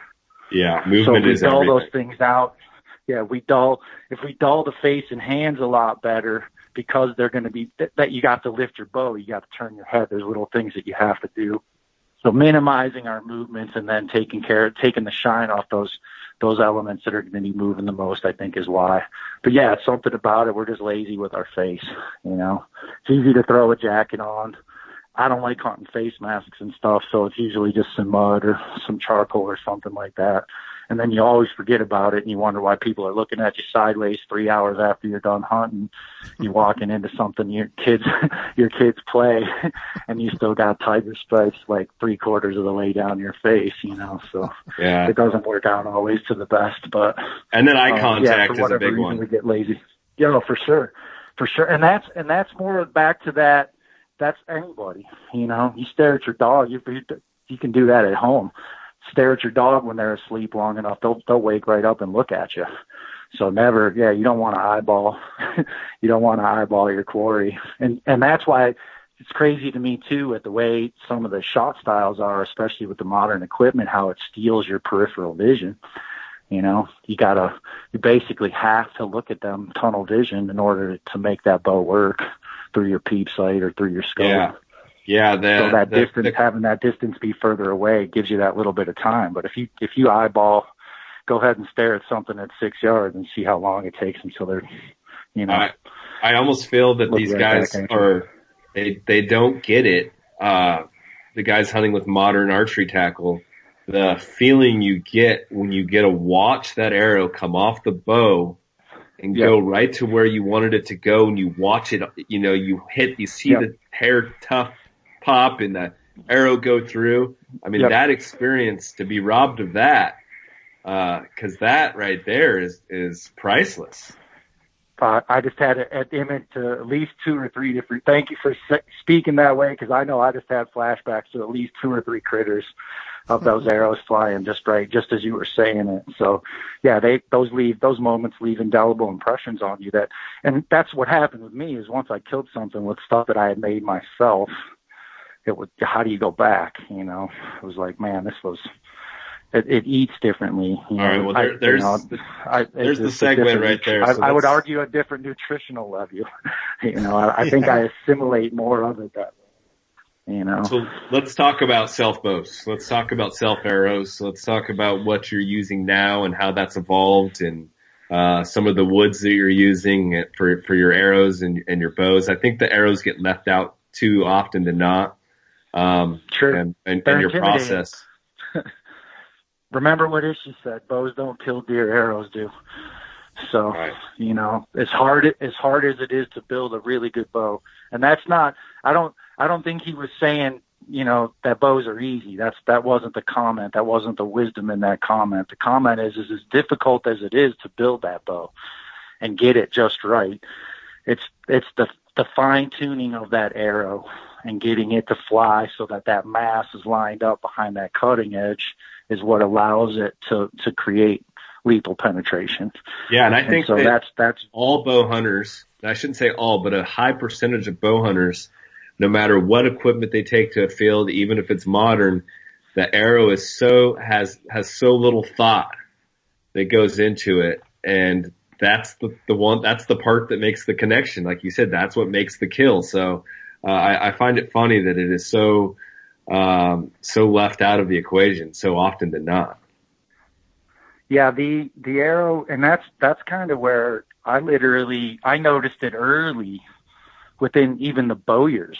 There's a lot of self-bow builders, but there's not a lot of guys that hunt their own arrows off of anything. And with the limited ones that do, even then, even fewer that make their own points. And so are you into ocean spray or bamboo? Love it. Ocean spray. I fell in love with ocean spray. I was lucky enough I studied and learned. I haven't hyped them enough, but I learned a lot of my tracking, especially the initial stages of my tracking, under Tom Brown. And I got to work with Tom Brown. He was the technical advisor for the movie The Hunted with Tommy Lee Jones and Benicio del Toro. and that filmed it in Portland and Silver Falls. And so I was the woodcraft specialist. I did the hand drill and built the knives for that movie. A lot of the bushcraft skills. I built all the primitive traps, stuff like that for the movie. And I started. I've never even seen that movie. I'm gonna have to I was there. watch that. Legendary flick, pretty good movie. Yeah, really good. Could have been better. The final edit kind of got weird, but yeah, great movie. Tommy Lee Jones, incredible. Benicio, incredible. Yeah, we filmed for 6 months there. And so I started cutting a bunch of Ocean Spray right then. And cause I had been using a lot of Viburnum prior to that and Wild Rose from out east and River Cane, stuff I could cut in Pennsylvania, Ohio, and places like that. And so we had a lot of great material, but Ocean Spray is just, it's here in Montana, the Kootenai, and I've been working with the Kootenai since. That's with the catalyst behind the book is my connection with the Kootenai people. And that was their primary arrow source as well. So, and I'll be honest with you, it's a great bow wood. I've built some really nice little brush bows out of it. Man, if you can get a big enough piece, it throws an arrow like nobody's business. So really good stuff all around. But I've knocked down is your self bow Ocean Spray? I've made Ocean Spray self bows, yeah. No, Bob, do you make an Ocean Spray bow? Yep, I did. Yeah. Nice. Did you sinew back it or did you just leave it raw? No, I just left it bark backed. I did it a few years ago. Nice. And it's dried out, and so it's really heavy right now, and I got garbage shoulders, so I actually have it over at Carson's. Yep. I gotta carve on it a little more and get her dialed in. But if I have time this year, hopefully I can. Yeah. I'll be out shooting arrows with Carson. Our buddy Carson Brown from Echo Archery, he's self-bow builder and teaches self-bow building classes and stuff. And he's always grabbing Ocean Spray. You'll see him like prepping the arrows for later. You know, like, oh, I'm going to pull this one. And it's like he's grooming the trees for a later harvest. Absolutely. They get better that way. I had that with blueberry a lot. High bush blueberry is the only thing I would argue that's a little better than Ocean Spray. And yeah, if you start pruning them and getting those sucker shoots working just right, you can get into a grove of arrows that'll feed you for a long time. Carson was supposed to build. I traded him a couple of stone points for a U-stave a couple of years ago. I'm waiting to see some photographs of him knocking something down with some of those points. I know he's a great arrow builder. I'm looking to see if he can put something on the ground with some of those rocks. Let's call him out right here. You've been officially called out, Mr. Brown. Yeah, I know he's got a couple of nasty points, but sometimes when you trade people points, they don't want to use them. They're like, I'm going to hold on to these. So hopefully this will light a fire under him to at least half one of them. Well, we got to thank Carson for bringing you to us. He's the one that recommended getting you on, and Carson knows rule number 1 in traditional archery is don't fall in love with your arrows. That's true, right? Exactly. Which is, I think, why I started shooting at 6 or 8 yards, though, because I was. It's like it's one thing when it's a store-bought arrow, you know, to launch it a little bit outside your comfort zone. But I practiced to distances I wouldn't shoot at, and I literally, I've been 25 seasons now. I've only taken 2 shots over 10 yards in the last 25 years. One was on a buffalo, and the other one was on a caribou. So I don't even get excited unless they're at that magic mark of around 6 to 8 yards. So 20 yards, you're still figuring out how to close the gap. Yeah, I'm still looking. I'm still sneaking. I passed on a good buck this year. I think I made a good decision on it. We had been hunting a buck we call Chocolate for the last couple of years, and I had him at 19 or 20 3 times in about an hour one night. But it was about 5 degrees outside, and it was a nice little 15-mile-an-hour crosswind, and just was like, well, you know, if you know how it is on that shot, I practiced the 40. I would never even dream of shooting that far on a critter, but I love shooting at those distances, just having fun. Like I said, Callahan's roving courses got me stoked on that kind of stuff, but hunting distances, I'm pretty consistent at 12 or less.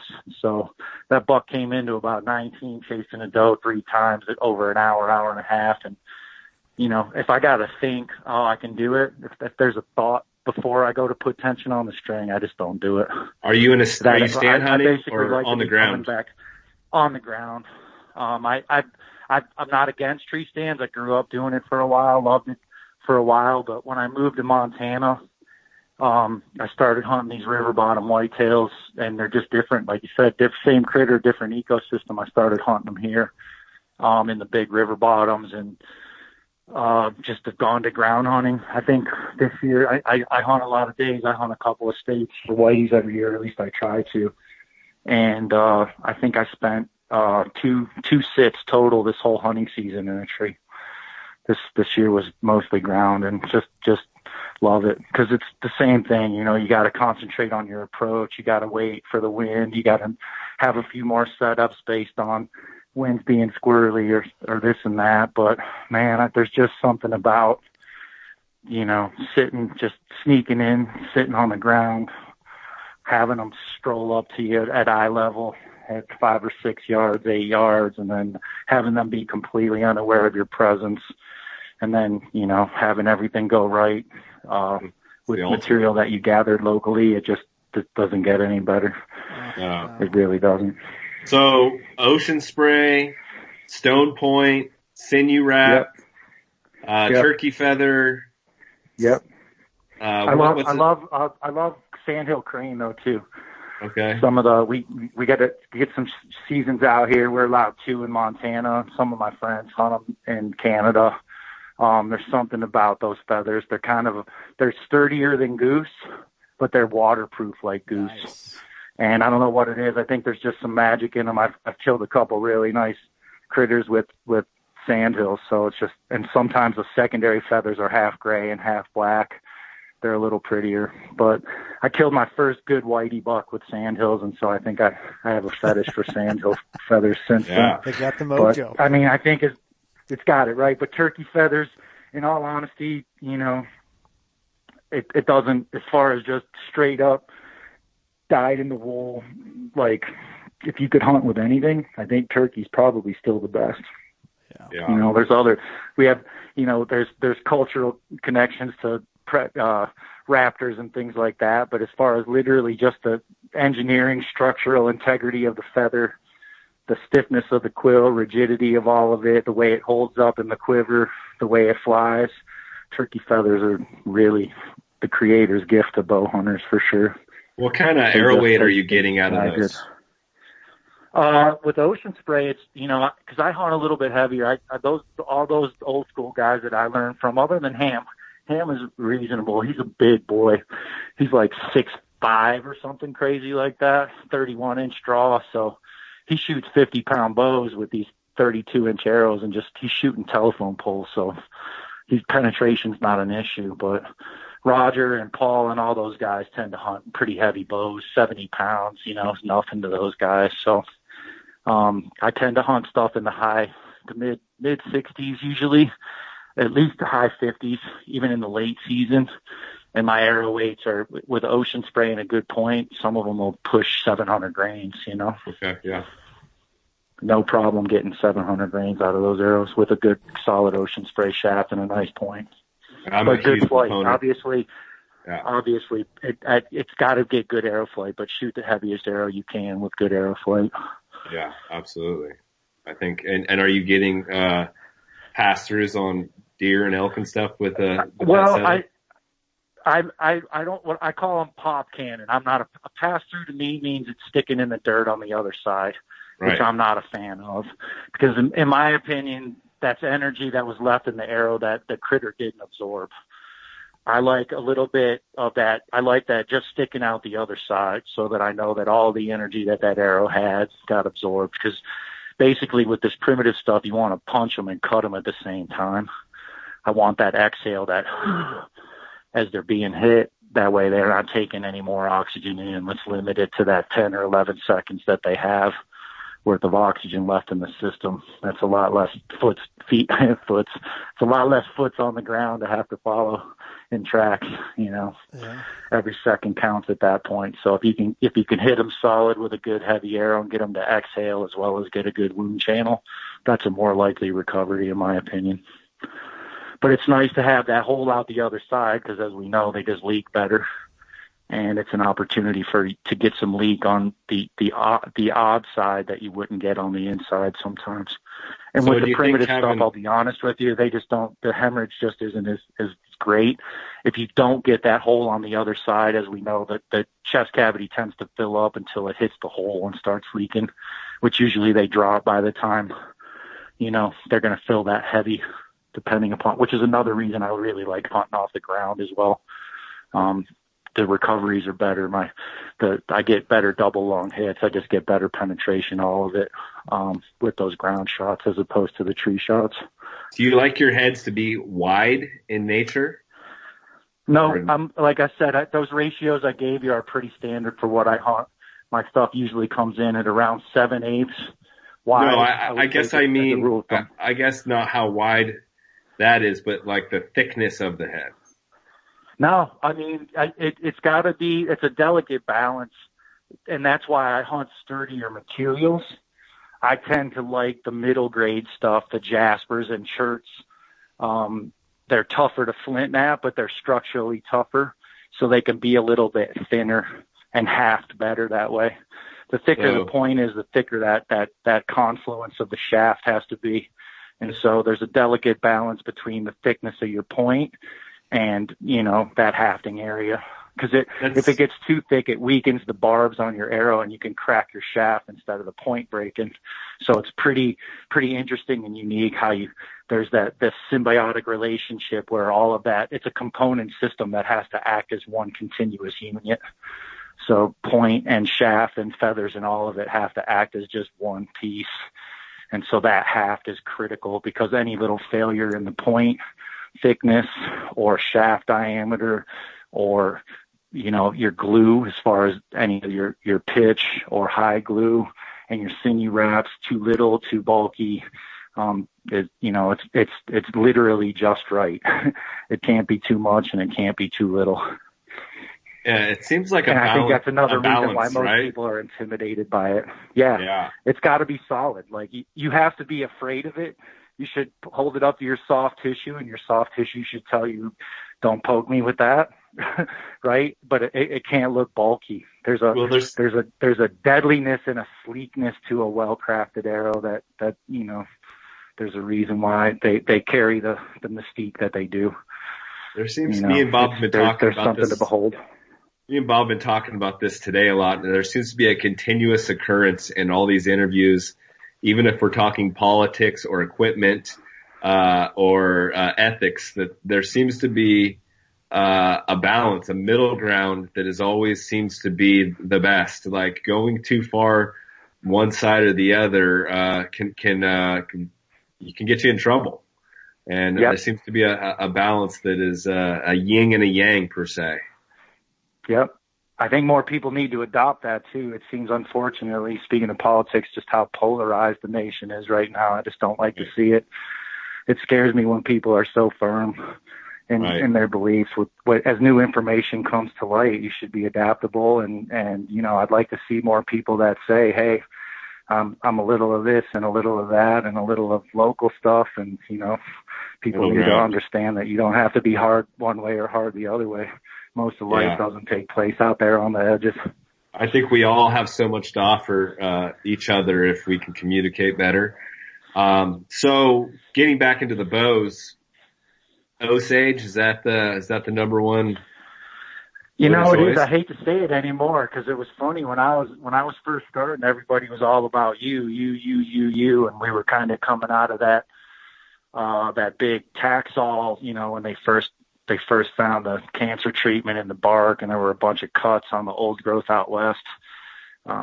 Staves got expensive and tough to come by for a while, and so everybody was all hyped on you, and Osage didn't get a lot of attention because it was tougher to cut and tougher to split and had a lot of character to it. And then all of a sudden now, you know, a couple decades later, it's kind of shifted. You got super expensive, and Osage kind of got common.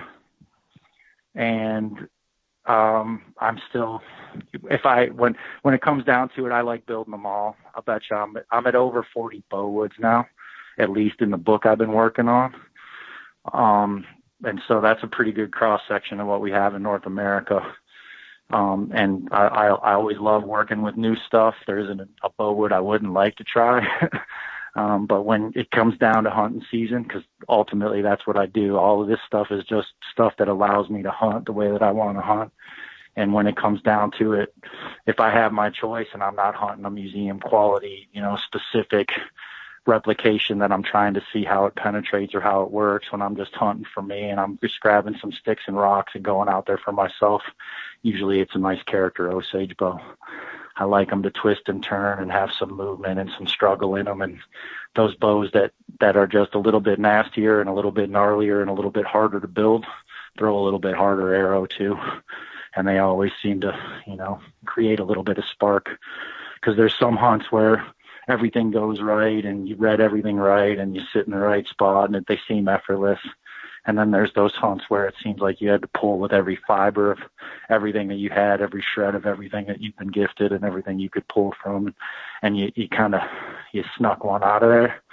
And those are the days when that Osage bow is the difference between probably knocking that critter down and not. So yeah, you alluded to 40. Could you throw, 5 or 6? I know that you would in Osage and Hickory. Like, what are the top, in your mind, the top 6 or so that you really like to work with? I hate even saying it, because then what happens is that I do that with rocks, and then all of a sudden those rocks get more expensive or harder to come by. So every time I open my mouth, I put my foot in it. But, you got Osage's cousin Mulberry, I think is the underrated bow wood. And there's a lot of it, and it doesn't get a lot of attention. So I like Mulberry a lot, and I've killed some good critters with it. So Mulberry's been good to me. And I would also say, let me think, I'm a big Persimmons fan, though I don't recommend cutting them because the fruit's so good and the whitetails love to feed on it. So, it's a catch-22 cutting down on persimmons, but I've been working a little bit of persimmons lately, and man, that stuff is for a whitewood. It's nice and dense and spits a good arrow. Other than that, I like the quirky stuff.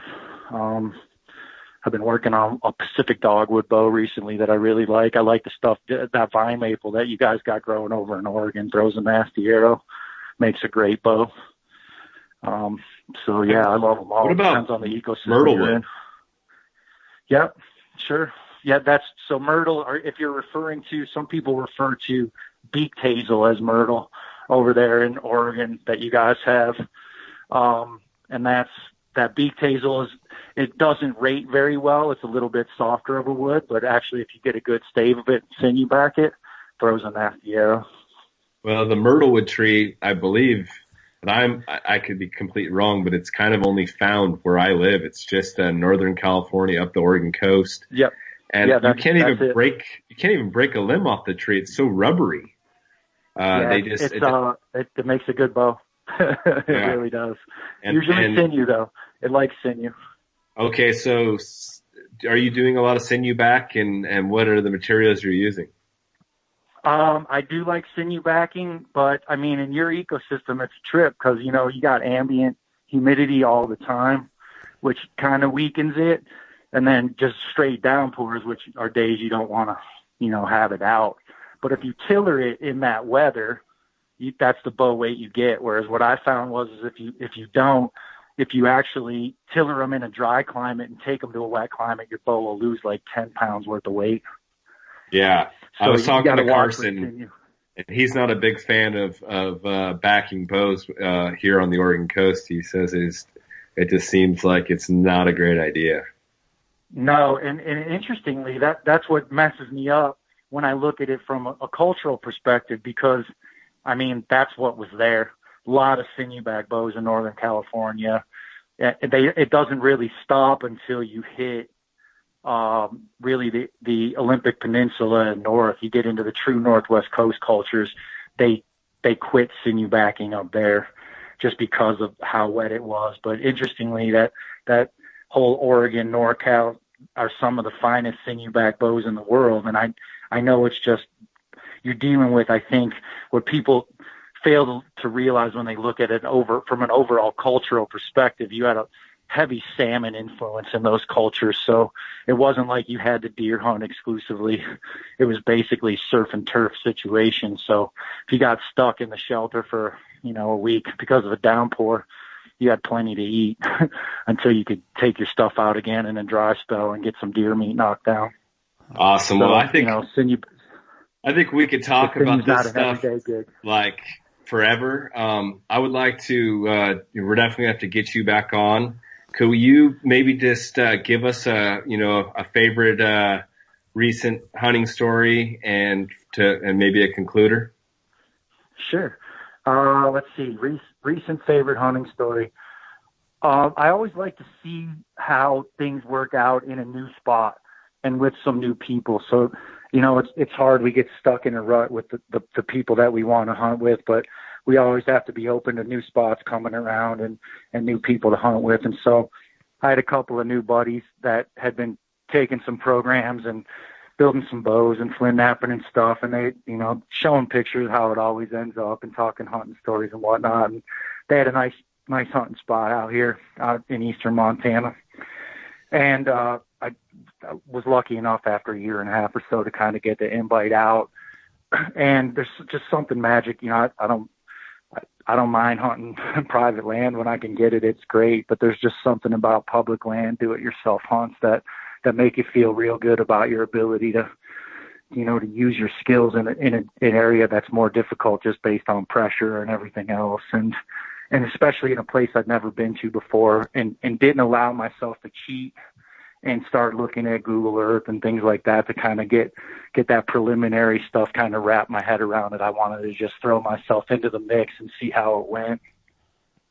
And so we boated in, got dropped off, set up camp, got in late, so didn't even have an opportunity to do a pre-scout or anything, which is normally against, if I only have a couple days of hunt, usually the first couple days I just spend scouting. I'm not even worried about hunting. So kind of goes against my usual protocol. And they were like, well, we're going to head down river in the morning and we'll get a morning hunt in. And then afterwards we can do some scouting and you can kind of figure out where you want. And the guy that was the local guy that had grown up there kind of just, how it is. You scratch a little something in the dirt there in the dark over the lanterns on the riverbank in the morning. It's like, well, there's kind of this seam of ash that comes in here, and then you got this willow thicket here.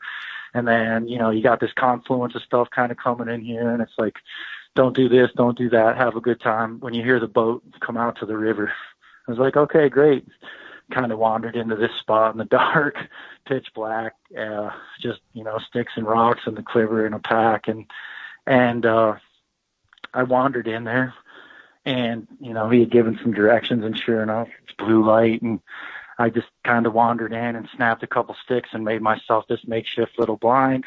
Just leaned up against this kind of half of a cottonwood stump with some Russian olives growing around it. Had a nice little look and over a confluence of a couple little trails. And it's a river system where there's a lot of wash in there. And so it's these little dunes and these little hills and rivulets, and just kind of got hunkered down and was really enjoying myself and knew it wasn't my hunt. So I was like, I'm here for the next 5 hours, whether I want to be or not. So I might as well enjoy myself and just relax, and kind of sat there as the light came up and interested and really looking instead of just kind of going through the motions and picking stuff apart, having a great morning and just blissful, not seeing much, listening to the birds and trying to really just reach out with my senses, and just really thankful for the fact that I was in the middle of nowhere on this whitetail hunt, sitting on the ground with just some sticks and rocks, and was beginning to question my sanity. Like, who the heck, drives 7 hours in the dark, gets dumped off in a boat from some people they, don't really know very well, says they'll be back in 5 hours to get you. You just kind of wander in and sit down. I was laughing like, what are the odds of actually seeing anything, let alone killing anything, and kind of talked myself out of it and kind of giggled, and getting a little chilly, pulled the vest out of the pack, leaned back, kind of shutting my eyes like, I don't know what time it was, but it was that point where it gets real cold, even though it's been light out for a minute, right before it starts to warm back up. And you're gauging time on that instead of looking at your phone or doing the dumb stuff you normally would. And I thought, yeah, well, it's morning. They'll be here in a few hours. Just hunker down and see what shows up. And like a dream, heard this little bird chirp, kind of half in and out of it. I look up, 140 class whitey buck standing there at 16 yards facing me. Calmest I've ever been. I was like, there's no way he's coming this way. He'll pick me out for sure. Cause I literally had just the camo I had on and a couple little branches I had snapped off of a cottonwood that was sitting next to me in front of me with this Russian olive behind me. So I had good back cover, but nothing in front of me. Buck looked right through me, came right down the trail in front of me, got to a point where he was like 6 yards out, stepped behind a little willow, came to full draw. He stepped out the other side. And I just remember thinking to myself, should I grunt him and stop him? And I thought, no, he's walking slow enough and he's close enough. I'm going to let him have it. And where it all just kind of comes into slow motion.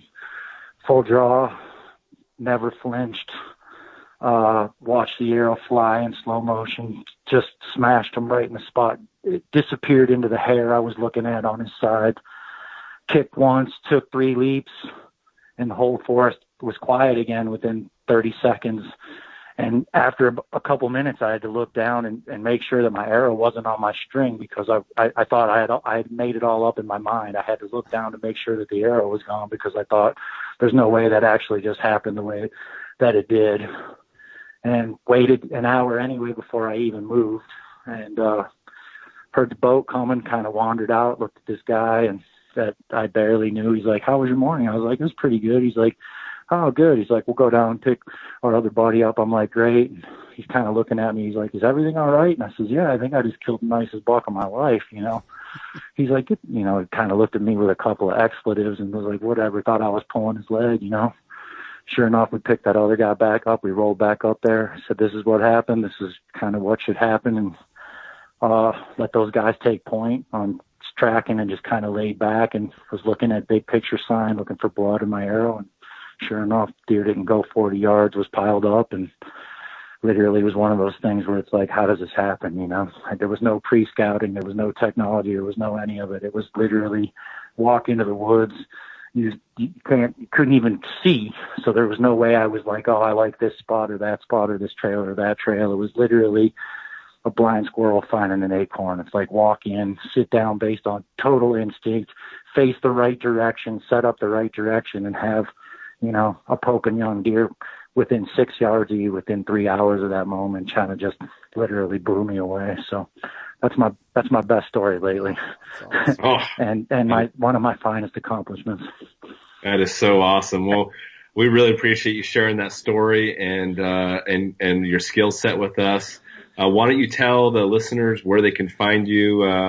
I know we found you via Carson Brown and on social media. You're on Instagram. Tell guys where they can find you wherever your avenues are. That would be great. So it's Past Skills Wilderness School. We're in Bozeman. You can always call the phone number at 406-570-0520, or you can find us at pastskills.org. Or as you've already mentioned, there's some Instagram stuff and some nice stuff up on Facebook. So let us know what you think. Get a hold of us. There's always a schedule of classes, but you can always book private workshops as well. So and your handle on Instagram is the underscore skill underscore Bill. Kill Bill. The underscore skill underscore Bill. Yeah, you can tell a friend of mine set it up. My native buddy set it up for me because he was tired of me not having social media. So he texted me and said, I set this account up for you, so you should probably check it out. Yeah, but it's actually been really fun. Actually, I've really appreciated because of people like yourself. It's amazing how many people that I found within the industry and just good people because of it. Been working. You mentioned camo. The only thing that I really do want to mention is I've been really blessed lately to be working with Sitka. They're a Bozeman. They're Bozeman local, and so we got a couple projects that we've been working on recently, and so hopefully there's some good things coming out of that as well. Really excited about that relationship. So you'll hopefully be seeing me in some nice whitetails and antelope and stuff coming up over the next 6 to 8 months and some Sitka gear. So and how about this? Thing I would add at this point. And how about this book that you're working on? Is that coming out the next year or two, or what is that? I'm hoping it should be out. It should be out this year. I'm down to the last 4 bows to build. So yeah, I'm at a few hundred different material sources for arrows, bows, and stone sources within the U.S. And I did want to mention that it's not just rocks that work. I've actually killed with some bone points and some hardwood points as well. So it's interesting just how effective these indigenous materials are. You study it, what they used, and you find out it was in the ecosystems that they were used in. You find out it was probably the best tool for the job. So I like studying what the locals did. Well, you guys were awesome. Really appreciate it. Yeah, we really appreciate you having there, and we hope the listeners learned a lot from that. I know I did. And let's keep this woodsmanship alive. And if you guys want questions, send us some emails at tradquestpodcast@gmail.com or get a hold of Bill. I'm sure he's more willing to help. We appreciate you. Thank you very much. Once again, we'd like to thank the listeners. If you guys haven't gone over to our Patreon page, check it out. You can find it at the top of our Instagram page, TradQuest.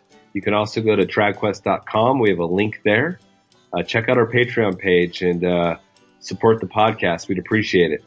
Don't forget to tell your friends about the podcast. And as always, keep the wind in your face, pick a spot, and shoot straight.